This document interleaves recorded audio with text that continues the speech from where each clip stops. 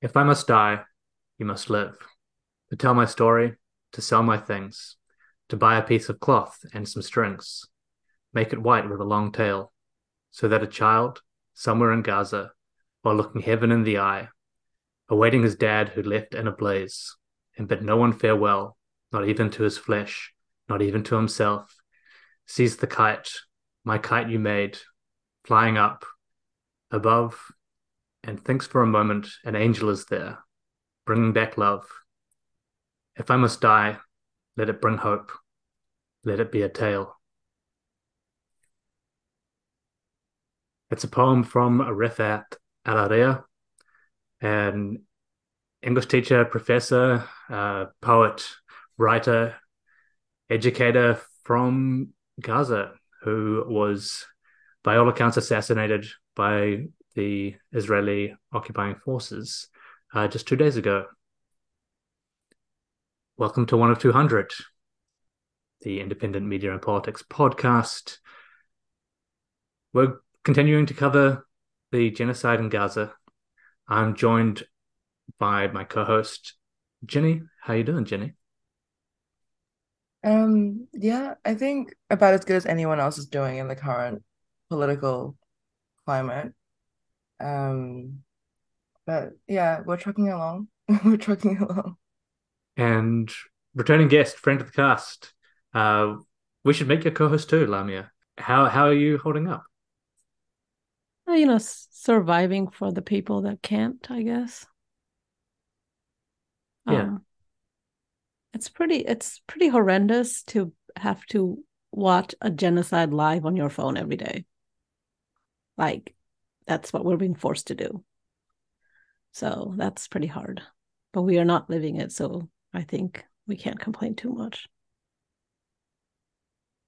So it's been just over a week since the uh in heavy air quotes humanitarian pause ended in Gaza, and the genocide and ethnic cleansing campaign by Israel continued against the Palestinian people. Uh, they just sped things up. They have made it worse. Uh, they are telling people to move to areas of southern Gaza. I mean, this was happening. This has been happening for 2 months. But I think within days now, they'll tell someone to move somewhere and then they'll bomb them. They are doing surgical strikes against people like Rafat Al um, who are cultural figures or known in the West who are speaking out. They are actively going after journalists. They are destroying medical infrastructure. They are detaining and murdering UN staff.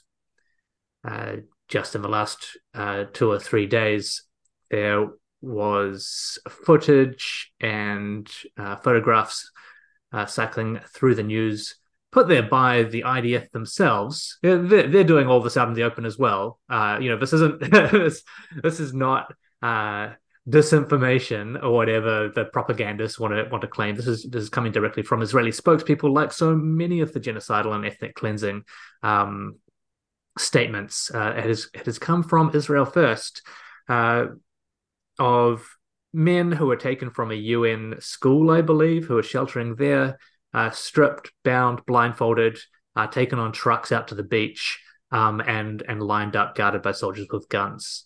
Um, I Yeah, as many people have said, this is echoes of genocides in times past. Um, the US, I think the most recent update from them is to say, like, and this is just fucking awful. I cannot believe this. I just retweeted it a little bit earlier this morning on Saturday, and that was to say, we do not support calls for an immediate ceasefire. This would only plant the seeds for the next war. I don't even have words. Like, I don't even know how we're supposed to respond to that. It's so horrific. Yeah, sorry. I'm just really struggling right now. Mm-hmm. Um, I think when you were in school, we were in school, we learned about the Holocaust, and we sort of had this idea in our head that how could the world let this happen? Well, they may have not known, the news didn't travel fast enough, we didn't have footage, right? I did learn actually that the US probably did have footage of the Holocaust and just acted to do nothing. And I was sort of like, well, the people didn't know. And we didn't realize the extent of the Holocaust, and it was happening in Germany and Poland and elsewhere. But like now that it doesn't matter. Like if the powers that be want to commit genocide, they will just commit genocide, and there's not much we can do about it. Um, it's really hard because, I'm personally from a country that has survived genocide and as created out of a genocide, right? Though some people deny it, that one as well. And that was US sanctioned by Henry Kissinger. May he rest in hell. So I think that so you think, every time it happens, and it's happened in the 90s as well, right? While we were growing up. And so you think every time it happens, it's not going to happen again because we're going to have more information, we're going to have more eyeballs, and then it just keeps happening again. And even the Iraq war protests were 20 years ago, and I sort of vaguely remember them being on TV and being covered on, news, because I was in the US at the time, but you can tell that they were not covered as extensively because the US was pro the Iraq war. So you thought growing up, and as you became an adult, you thought, well, that was 2003. Now we have iPhones, and it doesn't matter. And we're seeing this with our own eyes, and then we're being told something the complete opposite, and there's nothing you can do about it. And anytime you say anything, you just get accused of being an anti-Semitic person. And you can't criticize the state of Israel. You can't criticize the Zionist ideology. You are an anti-Semite. And that's really hard because, I was raised in a Muslim household, and it's so weird for me because we were specifically raised to not hate Christians and Jews because supposedly we're all people of the book. And it wasn't until I came to a Western country that I was like, oh, like Christians really hate Muslims. And I did not know that because I was like not raised that way at all. Like I lived next to a quote unquote Christian neighborhood in Bangladesh, and like the government would send a band on Christmas Day, and the band would go around playing music on Christmas Day. And I was jealous that like I didn't get to experience that. Like I never learned to hate Christians and Jews until I moved to a Western country. And then now when you standing up for like to prevent the next Holocaust, being accused of being an anti-Semite is such a difficult thing to sit with. And but you just have to get over that because we have to stop this genocide, right? There's no other choice, and we have to pressure our government because there's no other way. And so that's the only thing we have left. And we can't, like every day I wake up and I feel despair because I see these babies, and now that I'm a new mom, I feel like they're my babies, and I never thought I would feel this way because I do not like children that much. And then like now I'm just kind of like I it just hurts so much. But you can't be like, oh, it hurts, like, and I can't go on. Like it's happening to them, you have to go on. So that's really all I have holding on to me right now, is that we have protests every weekend and we have to keep going. And part of me thinks that we need to bring the country to a standstill, essentially. But I know we can't get there because we don't have a strong enough union movement to do that. But that's really what we have to do. Sorry, and I'll stop ranting now. But that's where I'm at. No, I mean, it's a rantable like situation. Like we have to stop. We can't say that like, oh, never again didn't mean never again. It's happening again, and there's nothing we can do. We just have to stop it. Otherwise, like humanity can't continue knowing that we saw this on our phones and we didn't do anything. And there are some union movements globally that are starting to do this. Like, it is becoming more politically untenable. People are marching every week, even our own government this week on the first day of Parliament made a slight movement in the direction of calling for a ceasefire, which was not a given due to the kind of government that we now have. That there's a strong possibility they wouldn't have done this and aligned more strongly with the US and Israel instead. What they've said is some half measures. So move towards a ceasefire, I think, is is the wording they've got. But they're not outright calling for a ceasefire because they're moral cowards. I want to be very clear about why that is. They're moral cowards, and they are,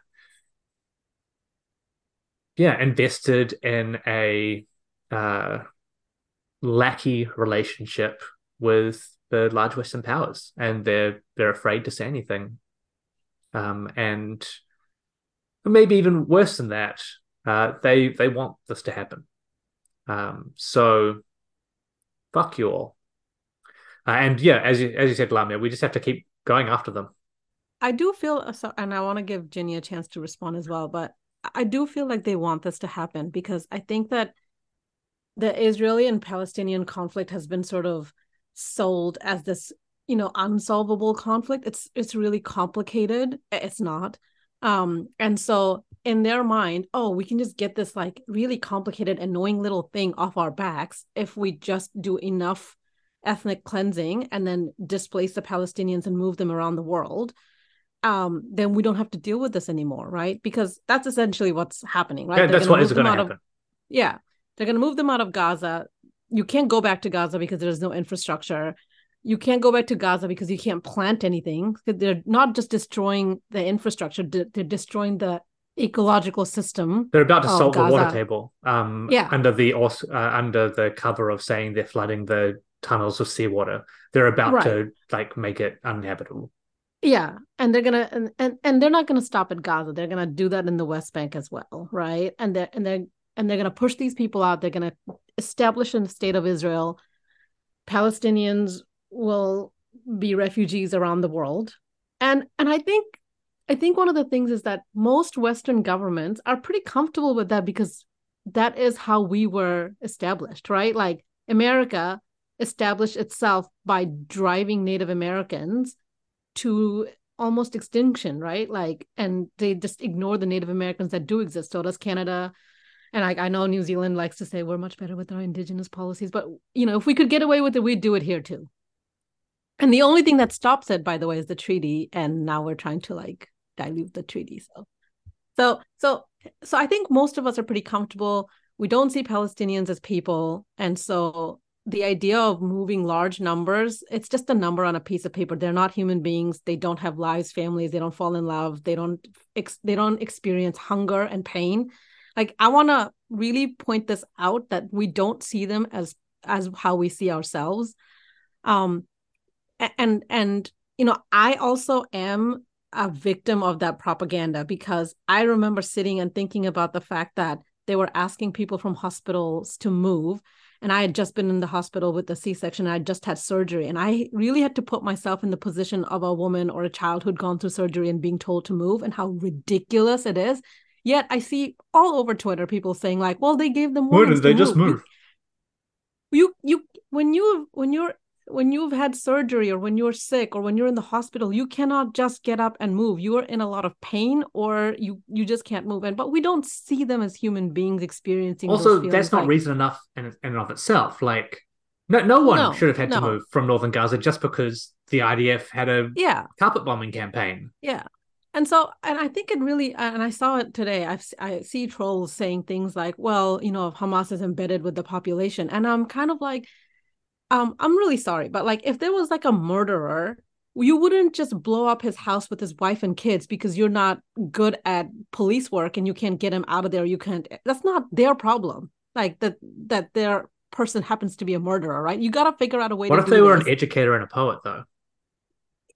And this is the thing. When you read out that poem, it's so hard because that is a real person with real feelings that wrote that. And we don't see them because the Palestinians have been dehumanized to a certain degree that we see them as non-entities, and that's what's really hard. And I really and there's this like there's this narrative out there that we are denying October 7th, that we're denying these atrocities, and I'm sitting here being like, I don't deny October 7th, and I don't deny October 7th was terrible. I don't see how that's an excuse to do more terrible things to more people. Like, and I don't understand why this argument doesn't fly. And the last thing I'll say is that not only, are our government moral cowards and just lackeys of the US, I also think that our government is extremely right wing, and National Act New Zealand First is, but also to a certain degree, Labour on its own were. And I understand they were in a difficult position because October 14th was the election, which is 7 days after this happened. And then they were in sort of a caretaker state. So they're put in this like kind of weird position of taking this huge position as a caretaker government. But like while in the moment, I'm like, yeah, that's a very difficult position. 20 years from now, we're going to look back and we're going to say, it didn't matter that you were the caretaker government. There was a freaking genocide on. You should have said something that would have been the morally right thing to do.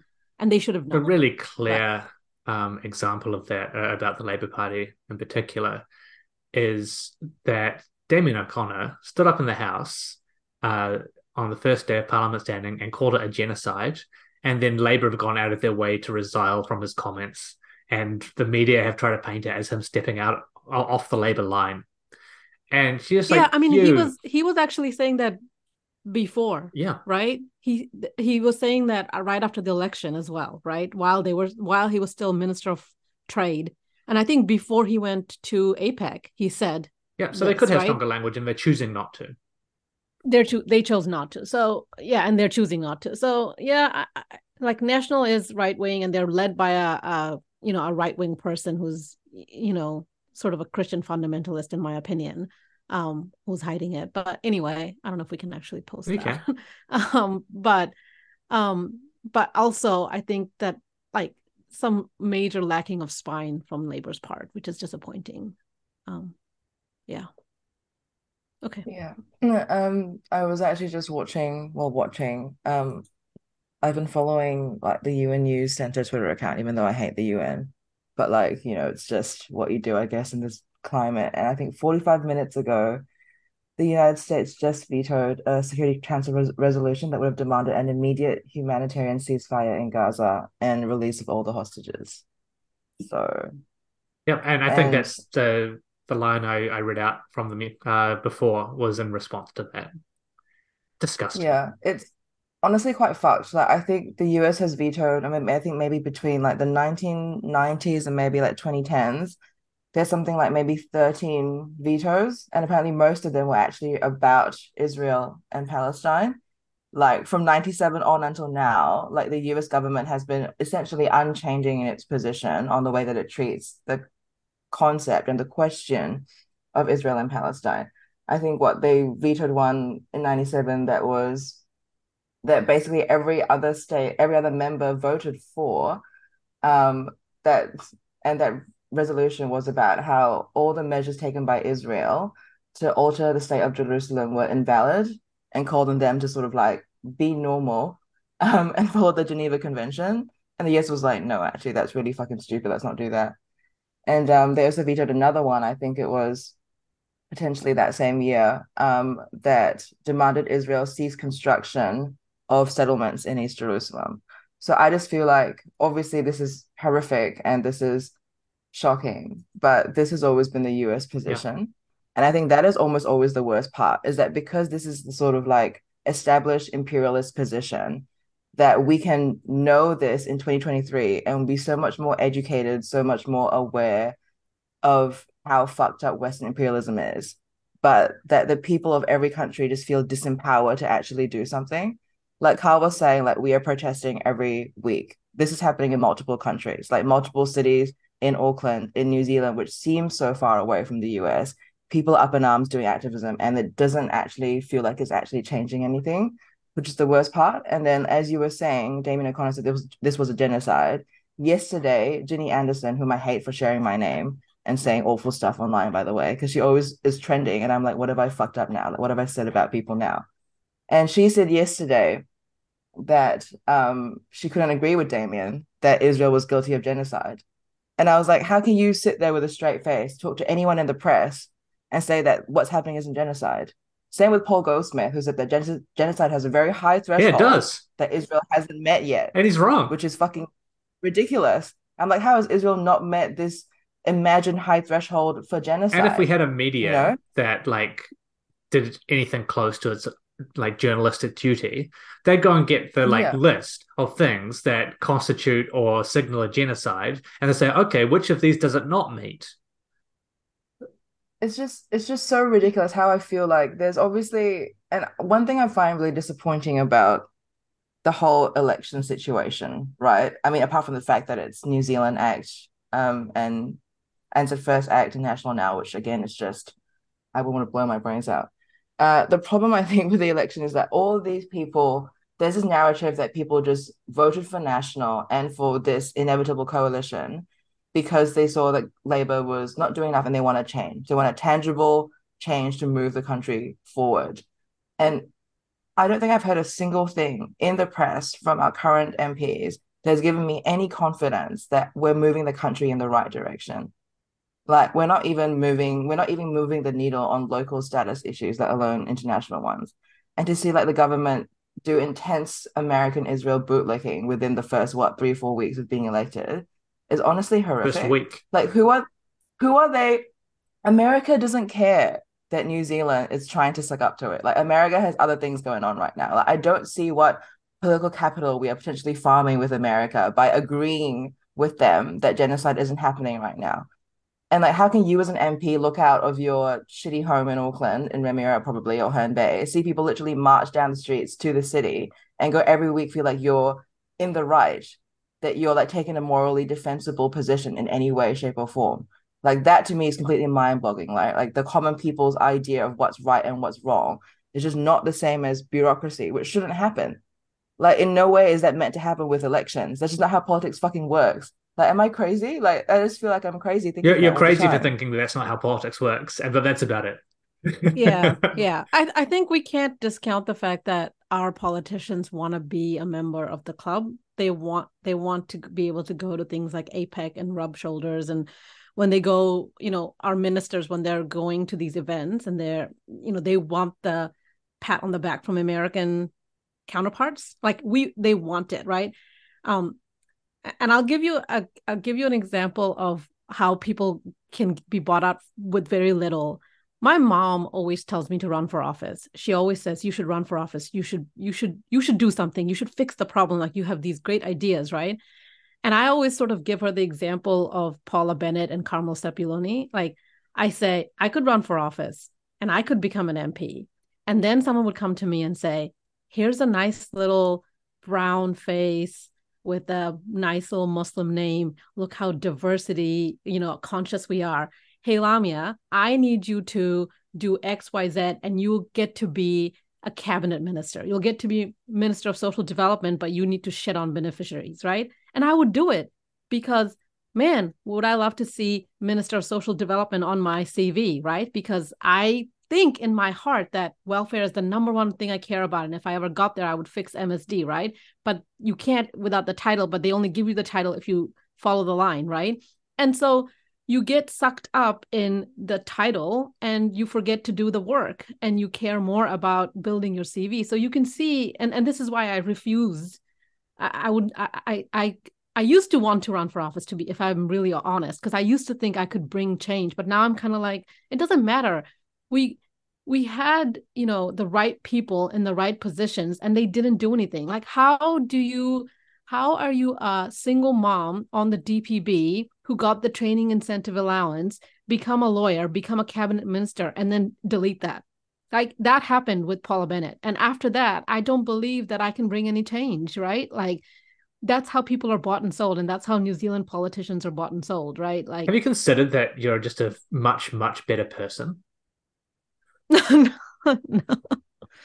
Because, and I just, how, like, how do you see what's happening and not like, how do you open your phone the apps on your phone every single day and not like, it doesn't, for me, it does not need to meet like the 4 criterias of a legal threshold, right? Like there are children who are crying for their parents as their legs are being amputated and their parents are not there because they're dead. Like that's enough for me to say we need to stop this, right? I don't care if you want to call it genocide. I don't care if you want to call it murder. I don't give a shit, right?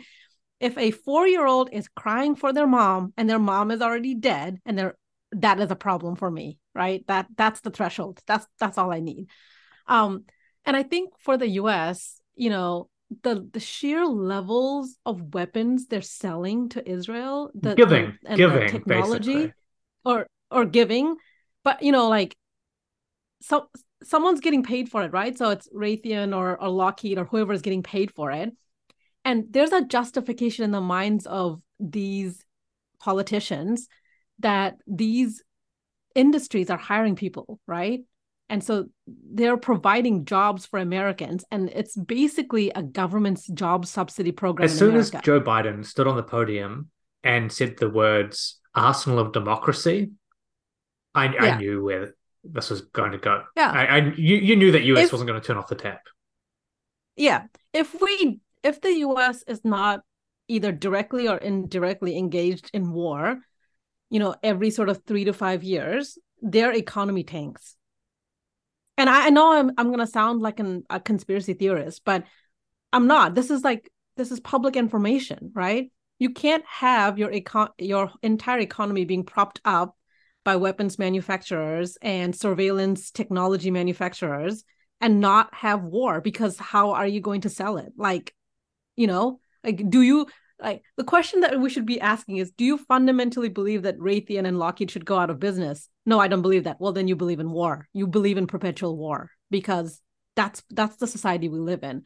And so I think that's the disheartening part of this, is that this is going to happen. Maybe we'll put a stop to it and we'll save some lives, and that's the only thing we have to look forward to. But this is going to happen again. It's in the next 5 years we're going to see another war like this, or maybe it will happen covertly, but I mean, it it's will happening happen alongside this in other yeah, other it's in jurisdictions, other right? places, Like it's right? happening right now, and places which we're even more racist against. Yeah, And exactly. that there's less information on the ground. There are less people able to get their voices out. It's obscene. Which is why I know all of us collectively sound like crazy people, but if we don't dismantle capitalism, we will never stop wars, and we can't fix climate change, and we cannot fix any of these problems, because if you really draw like a picture and like a line, it all leads back to year on year profit growth for companies, right? It's not, and I always have to emphasize it, it's not year on year profit, it's year on year profit growth. So this year's profits have to be higher than last year's profits. Otherwise, your stock doesn't go up. It's not enough for you to just have a profit, right? Which I think is the most problematic thing that we are experiencing. And I don't know how we get out of it without regulation. Like, you have to stop companies from doing this. And if we don't sort of like, I guess, slow down this capitalistic growth, imperative that we've put on companies, I don't know. I mean, this is the root cause of why we have these wars, why we all had to go, get ourselves exposed to COVID on a daily basis. It's why we can't, effectively fight climate change. It's why we can't have housing, why we can't have welfare, why we can't have anything, right? Good. Why that's the reason why that we live in a country that produces enough food for 40 million people, and then there are people lining up at the food banks. Doesn't make any sense. Make the math. It's not mathing. So that's really where I'm at. Pivoting from that, So we have a new government. Parliament has just started sitting this week. It's just looking bad. Like, not even in the sense that they're going to do bad things, just incompetent on levels that I have never experienced in my life. They've had two major leaks from cabinet already. Or I should say cabinet leaks, because it's not clear where the second leak came from, but it is of papers to cabinet. They've had one of the ministers, Brooke Van Velden, has been called up for just lying a couple of times already. They have a 100-day plan, which is just ludicrous. They're one of their big wins. I think that they've pushed out faster than anything else that they're planning to do in their 100-day plan is putting the English name first instead of the Maori name for public institutions. That is a thing that they made happen fastest. Like that was their highest priority, was to change the name from Waka Kotahi New Zealand Transport Agency to New Zealand Transport Agency Waka Kotahi. That this is this is your government, New Zealand. Well, I think this is a New Zealand First Act government with Christopher Luxon as their EA. So that's like that. If we had, if you could imagine a New Zealand First Act government, this is what this would look like. I don't think this is a national government at all. Um, they pretty much conceded on everything. And even if they hadn't conceded on everything, they conceded on their flagship tax policy and how they were going to pay for it, right? So no foreign buyers. And now they're doing all kinds of crazy things to find money to pay for these tax cuts, right? So, and again, and this goes back to what I was saying before. Christopher Luxon wants to be prime minister, and he will be prime minister at any cost, and he is now prime minister at any cost. But he is really, you know, David Seymour and Winston Peters' EA. That's what he is, right? He was asked about Israel and Palestine. He deferred to him, to Winston. He does not have a point of view. And you know, you can say, Lamia, that's your opinion. I'm like, show me one proof that he has a point of view about his vision for this country and where he wants to see this country go, right? He has all these platitudes, I know, like, you know, We're back on outcomes and track, Lamia. We're results, back on and track. we're back on track and all that kind of stuff, right? New Zealand is under new management, blah, blah, blah, you know? But tell me like one of his visions, you know, like, I want to see New Zealand be X, and this is how I would like to do it. Whenever he says it, he says, "Oh, we'll still reduce the emissions, but we'll allow oil and gas drilling." Like, it doesn't. The points don't, you know. So, and I get it. I understand. He used to be, you know, like president of a division. Then he became the CEO of a pretty major, you know, airline that has world recognition. So the next step for him is to become prime minister. Like there's nowhere else for him to go, right? Because he's a right winger. He can't go to the UN. So he has to become prime minister, and then he has to get that knighthood. He has to stand next to the president of the United States at an APEC summit. That's, you know, those are the things that he's ticking off, right? And I get it, and I'm really happy for him, and the fact that he's able to, you know, tick those boxes for his career. But this is not a national government. And so we're going to see these weird little things like New Zealand Transport Agency, Waka Kotahi, from Waka Kotahi, New Zealand Transport Agency. We're going to see these weird little things of like us not signing up to the WHO thing on the next pandemic. We're going to see, you know, we like just really weird stuff in the first 100 days, like banning cell phones in schools, which schools can do anyway, right? Getting rid of the Fair Pay Act, even though that's one of the things that raises wages and one of the things that differs between New Zealand and Australia, and we want to be like Australia, but we're just going to do it anyway. You know, it's like, it's little things like this, you know, these are ACT's pet projects.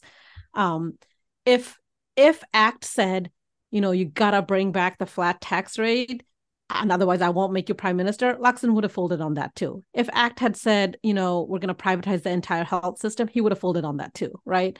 We're just really lucky that ACT didn't ask for even crazier things, in all honesty, because, you know, we have cooker policies and we have crazy libertarian policies. Name me one thing that is a national party policy from an ideological point of view. There's nothing. It's an, you know, so I'll just reiterate the fact that, yeah, it's interesting to live through a New Zealand First Act government with a you know, EA from the National Party, that is Christopher Luxon. That's my point of view. Yeah, I mean, I just thought it was actually at first quite funny, then quite ridiculous that no one could actually agree what NZT actually meant. They were like transport authority, transport agency, transport association. And I was like, fucking get it together. Like, honestly, like if you're gonna be racist shits about it, just pick one thing, pick one through line for all of you guys to just like echo, and that will be fine.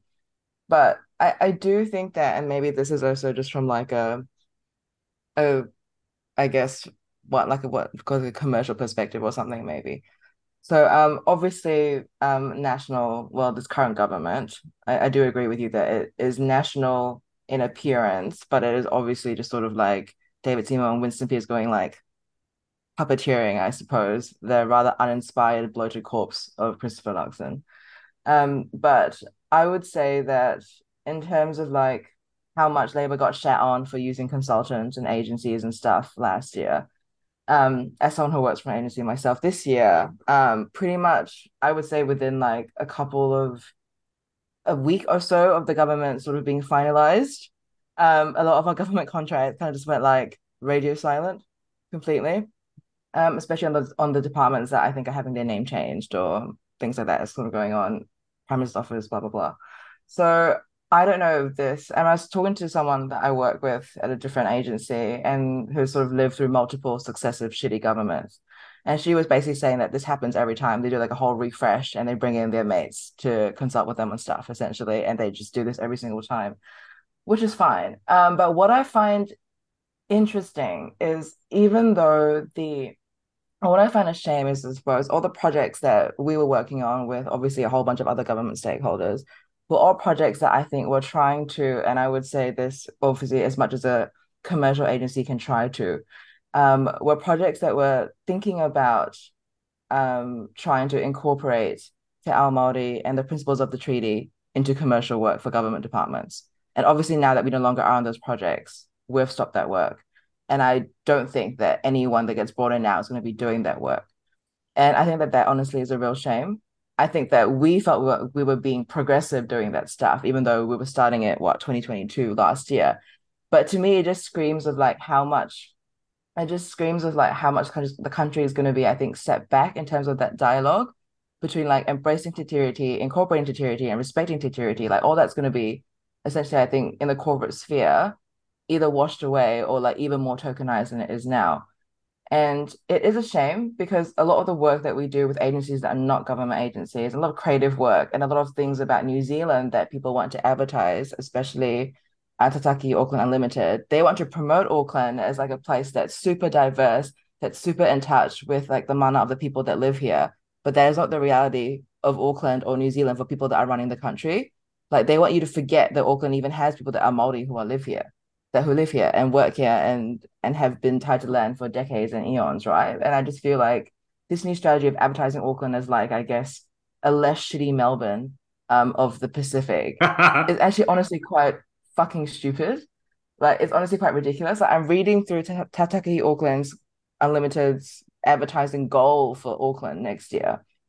And they want to what's this? They think that New Zealand has a very specific brand, and this document doesn't use the word Aotearoa at all, by the way.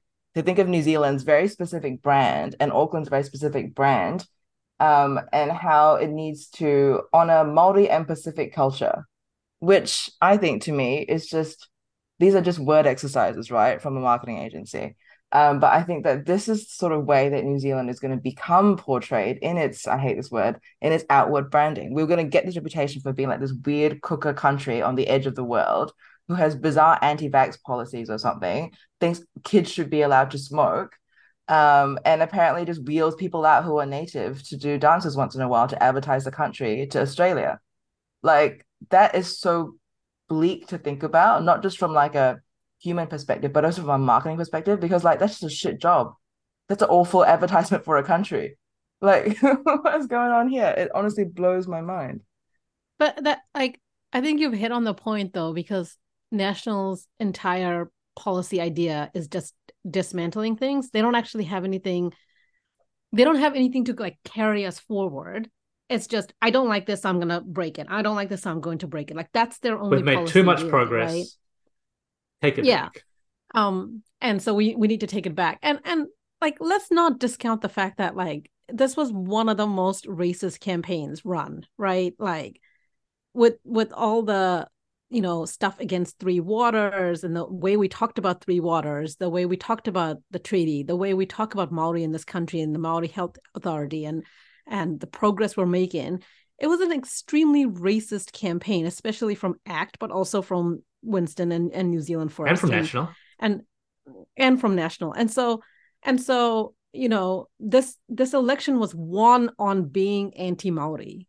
Like that is how this election was won, right? So some of the things that you're seeing and we're seeing is a direct result of that. But again, I have a hard time believing that this is the same National Party that had Chris Finlayson as their treaty minister, that had even John Key. And I say this as someone who has deep, deep, loathing for John Key, but this does not feel like that same National Party, right? And if someone asked me, like, how do you place this party now, I wouldn't even know where to start, right? And so it ideologically feels like a party that's designed to prop up Chris Luxon's career. Because I just want to ask this question: if Christopher Luxon wasn't the leader of the opposition, and if he wasn't the leader of the National Party, right, then what is this campaign? Because it felt like a campaign to make him prime minister specifically and nothing else, right?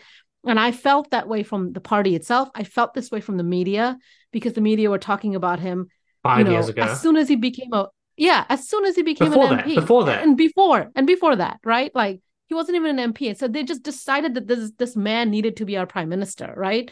So that's why you have this unraveling of everything that's been done, because they don't have any ideas apart from just saying, we're going to stop what Labor has been doing. Like, that's their only idea. And I think you're right. I think it's really unfortunate. I hate to put this on, I'll put this on our Indigenous population, but I feel like the only way for us to get through this is for Maori to just say, no, we're not going to, show up at your events and give the cultural spin that you need from us, right? Like, do your Western Don't worry, crap, right? they'll call on Brian Tamaki to do it instead. Yeah, they'll call on him, but there will be some that will, I mean, let's not forget the fact that Winston Peters and Shane Jones are Maori, so is David Seymour, and they are, and they're propping this up, and like, and like, particularly from Shane Jones, who is so, like, he is, I hate to say this, but he's such a beautiful te reo speaker. How do you have that point of view, and how do you have that within you and be so anti-Maori, or at least prop up such an anti-Maori government? I will never understand that, right?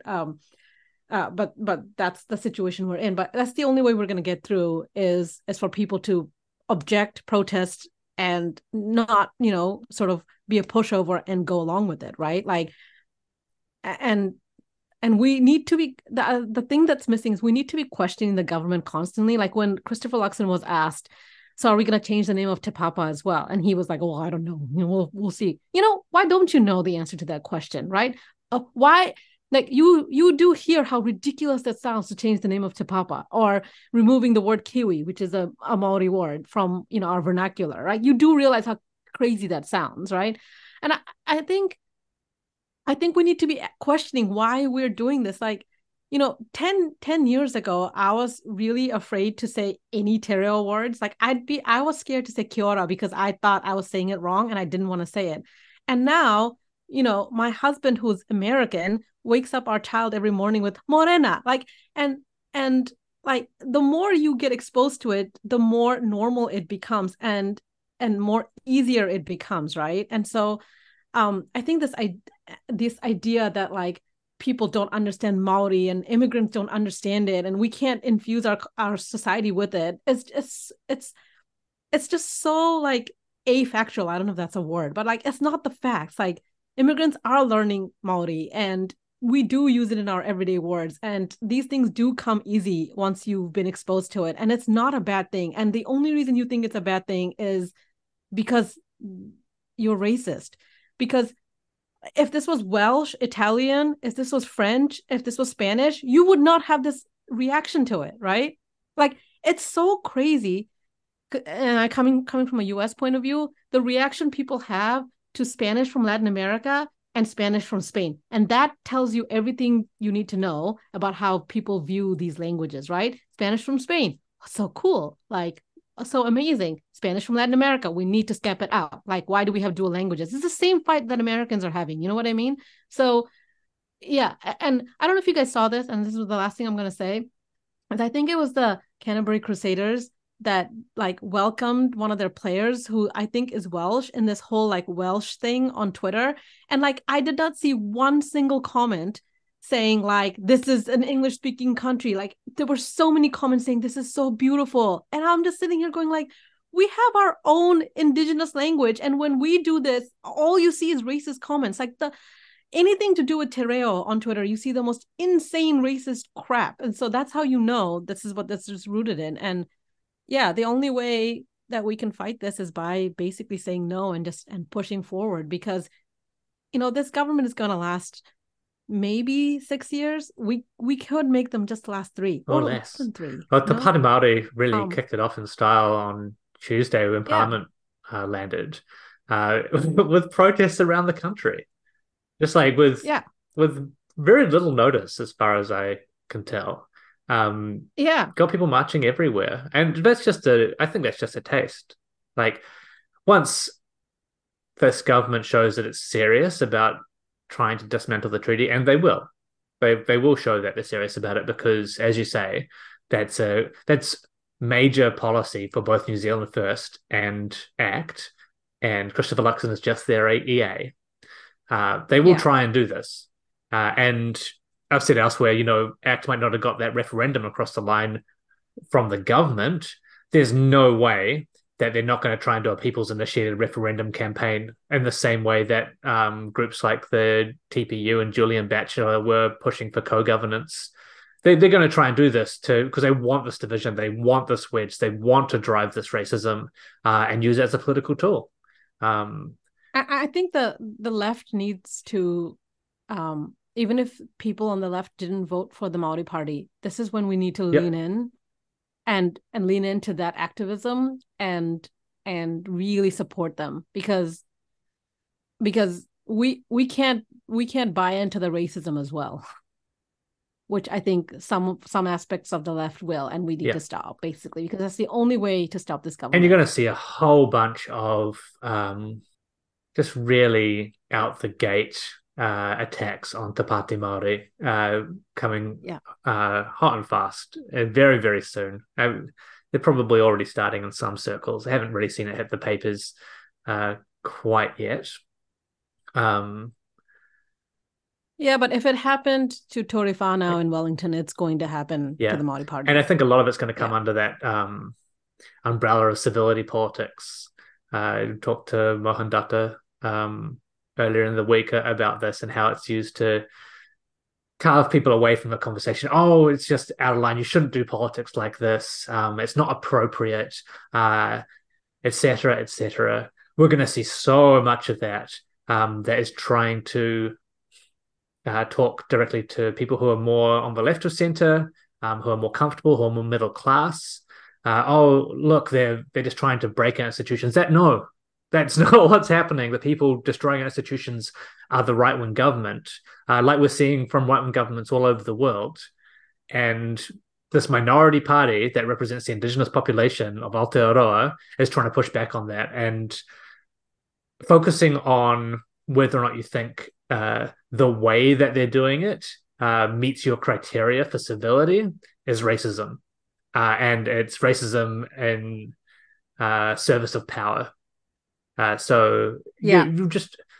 should just be keeping that right in the forefront of their minds, because it's going to get nasty as hell.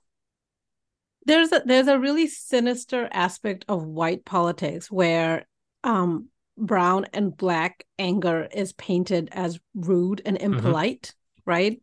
And so it's inherent of being a white person that you are polite and calm and sweet, right?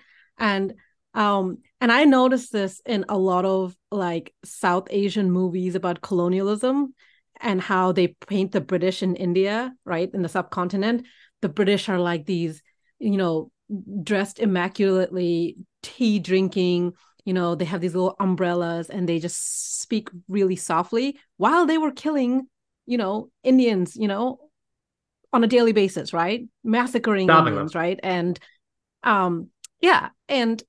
but that aspect of them is not really shown, right? It's this like, they're just friends with the various kings in the various kingdoms in India, and they're just having tea and they're just, oh, we're just here to help, right? We just happen to be in India. Why are you in India?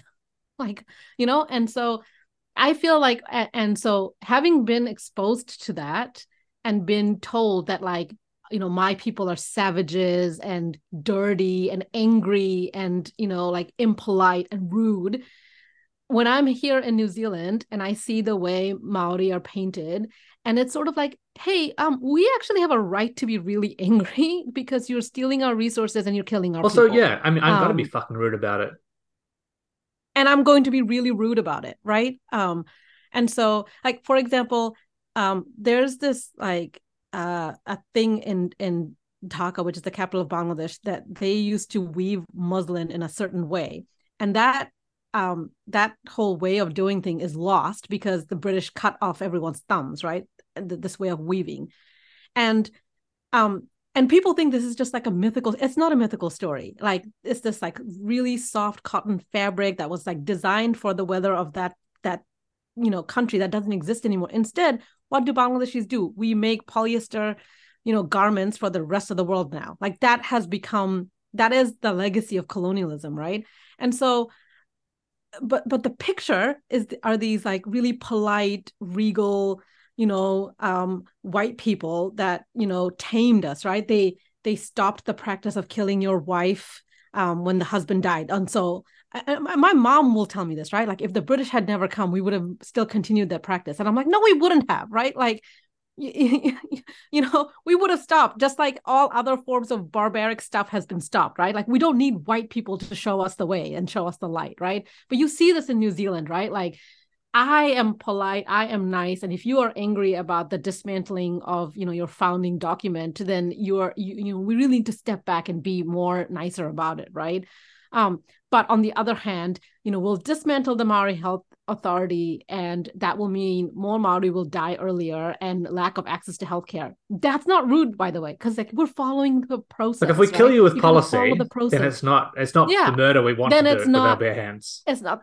Yeah, but if you have a hikoi up and down the country and you scream and yell, then you are being impolite, and like that is like, it's just like weaponized politeness, and I am guilty of that, right? Like, as a brown person, I have tried to be this like polite person with nice manners when I am on RNZ and when I'm on Morning Report, because otherwise you're just an angry brown person. And it's sort of like, people have a right to be angry. These issues are really awful and they impact us really badly. So it's okay to be angry. After the protests, when Christopher Luxon asked about them, he said, "Oh, it's a bit unfair. Like, we haven't even done anything yet. Yeah, mate, you put out a 100-day plan, which is going to like dismantle multiple policies, which are helping make the country more equitable." It's weird that he thinks he has a mandate and that somehow labor didn't. Like, I'm not a defender of labor, but you are like delusional if you think that you, with your hastily cobbled together government with New Zealand First and Act, have a mandate, but Labor, with their like majority in parliament 3 years ago, didn't have a mandate, right? So if you have a mandate, they have a mandate. And if you're going to dismantle their policy, you better be prepared for the ramifications that come with it. Like, 50% of the country didn't vote for you. Did you think they were just going to sit back and say nothing because you eked out a win? Like, he's so delusional, but he has the right honorable prime minister title. So, Well, and even less people voted for the parties whose policy he's implementing, right? Like, it's like correct. 70% Right. or whatever. Yeah. Last thing I want to quickly talk about before we close the episode, we've got a mini budget coming up from Nicola Willis, who is just lying about everything to try and buy herself time while she struggles to.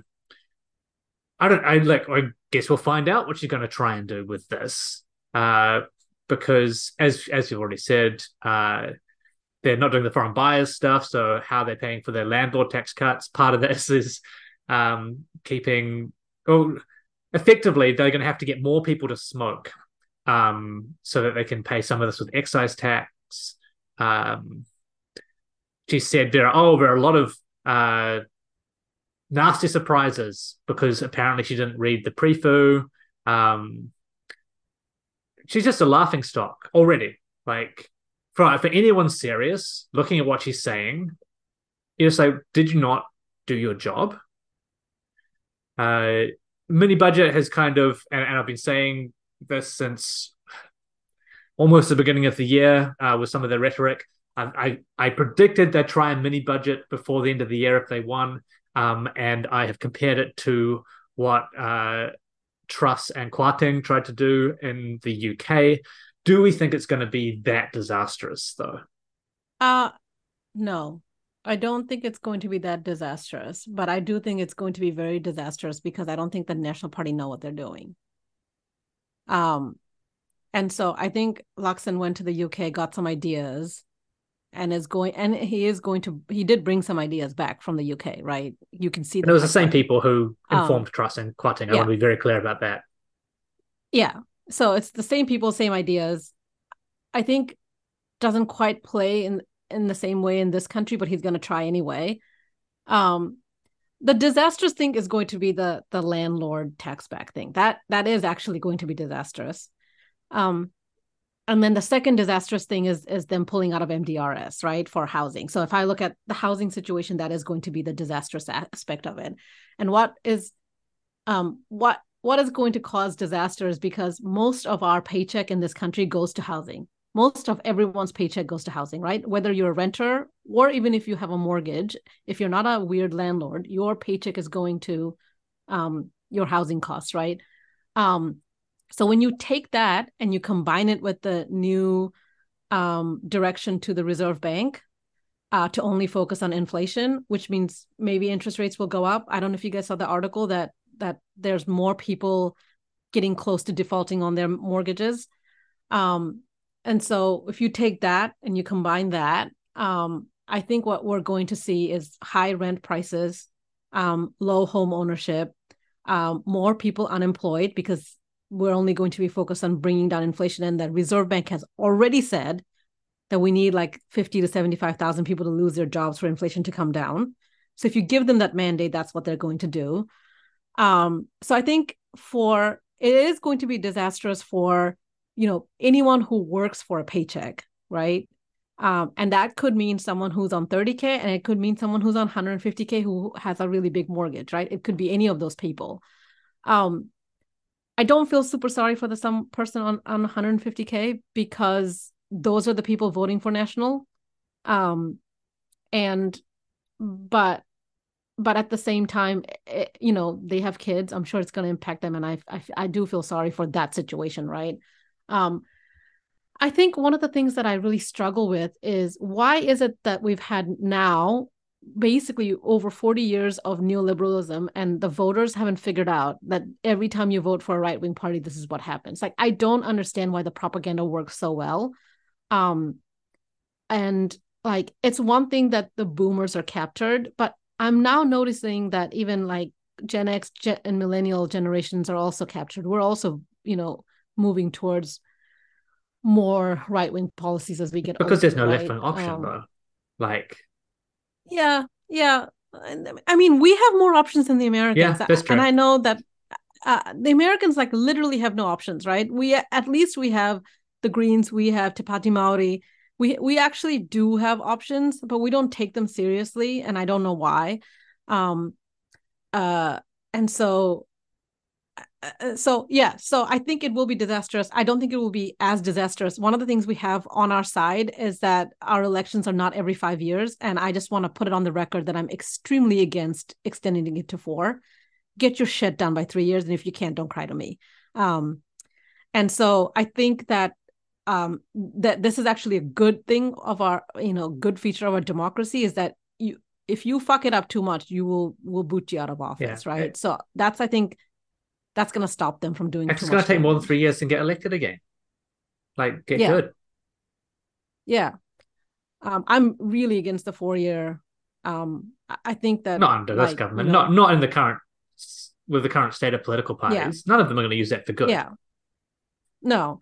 And so, like, if we had moved like significantly to the left, and National were like, left, and we didn't have a crazy libertarian party and a crazy conspiracy cooker party, sure, maybe we could make that work. But I don't trust anyone to do good things in 4 years. So yeah, it's some bad times will come, but I'm kind of hoping, and I don't know, maybe I am delusional too, We all that are. this government is so bad that maybe we could boot them out of office in 3 years. That's kind of what I'm going to put my energies No, I in. think we should all be aiming for that at the very least, right? Um, Yeah.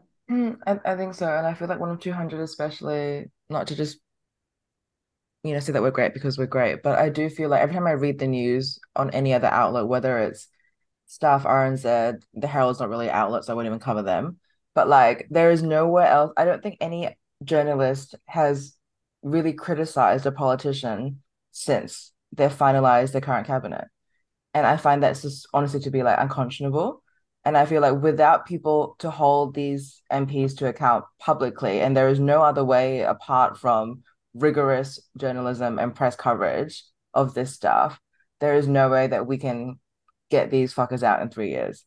So I think in order to do that, to accomplish that goal, which I completely agree with, I just feel like we definitely need to create or foster a media atmosphere that actually judges them, passes judgment on them for what they're doing to the country.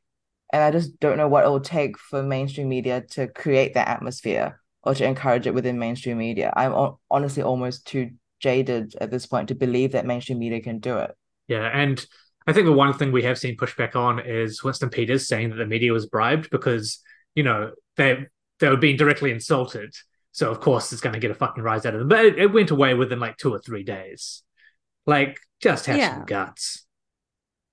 And then they started propping up James Meagher for no Oh, reason at so all. fucking embarrassing, man. Like, boots don't taste that good. Yeah, it's no, I think we have to continuously and persistently call out the fact that the two things are not the same. So, for example, if you take smoke free as an example, having a smoke free policy and not having a smoke free policy is not the Yeah, same there's no thing, both right? sides there. And it's media's job to engage with the policy, not the fact that Labor won or National won. But right now, I think what they're focused on is that, well, National won, so that they get to get rid of it, right? And then the analysis stops, right? So we need to continuously ask, like, and I think our media is being shamed by international media because the smoke free got a lot of international coverage and how stupid and Well, ridiculous it is, international right? media published you, but that's becoming less likely in the national media, isn't it? Yeah, yeah. And I think part of it is that I and every outlet that I've appeared on, I have refused to do this sort of like sports commentary on our political parties because I don't think it benefits us, right? Like, I accept that the National Party won and put together their coalition and Chris is the prime minister. It does not mean anything to me. What to me means something is, do people have access to housing? Is cost of living coming down? Are our lives better? Do we have a better society? Are we respecting the indigenous people of this country? Are we respecting the treaty? Those are the outcomes that I care about. Like, I don't really care who gets to be prime minister, right? Like, we literally had to choose between two Chris's. That's how ridiculous this last election was. And so we have to continuously call the media out on that. And I think some aspects of the media are learning, but I think that it's very easy for them to fall back on the horse race aspect of it because we've just been doing it for too long, and it happens elsewhere. It's happening in the UK, it's happening in Australia, it happens in America, and America is a particularly insidious example of it, right? They're just obsessed with it. And the American elections look so flash, and they spend over $1 billion, and it just looks so, sparkly that we want it and we just fall for it. But it just doesn't work in New Zealand. Like, we're a small country of 5 million people. People just want to go about their lives. They want to go to the beach at Christmas. They just want to chill out. Like, we're not Yeah. Americans, And so, yeah. So I think that our focus for the next 3 years needs to be calling out how ridiculous the policies are, calling out the fact that people voted for change and then didn't get the change they wanted. We should be calling out the fact that how do you vote for change and then get the same Minister of Foreign Affairs that you had 6 years ago? Like, that's not change, right? That's just putting together a jigsaw puzzle so Lakson can be prime minister. And I know I've said this like 5 times on the show now, but I'm going to keep saying that is the whole reason for this government. And that's what we need to be calling out. I think that's a good place to leave it. Thank you so much for joining us, Lamia. Thanks for having me. I really needed to rant a lot, and you guys let me do that. So. Perfect. Yeah, let us know whenever you need to do a rant, and we'll have you back. And thank you to my co-host Jenny for joining us again. Yeah. No. And thank you to our audience. Thanks for listening. Share, like, subscribe, hit us up on the Patreon, give us some money, help us do independent media. That's been another episode of 10200. We'll catch you next time. If artificers are denied, living a pointless life, but learning all your lessons. Fucking politics, there's no distinction. The road's upon now. It's paved with good intentions, and I'll admit that I'm at a loss for what to say when they quote this as a cost we ought to stay. 'Cause I live amongst the people every day in this vindictive, forgetful fucking rain.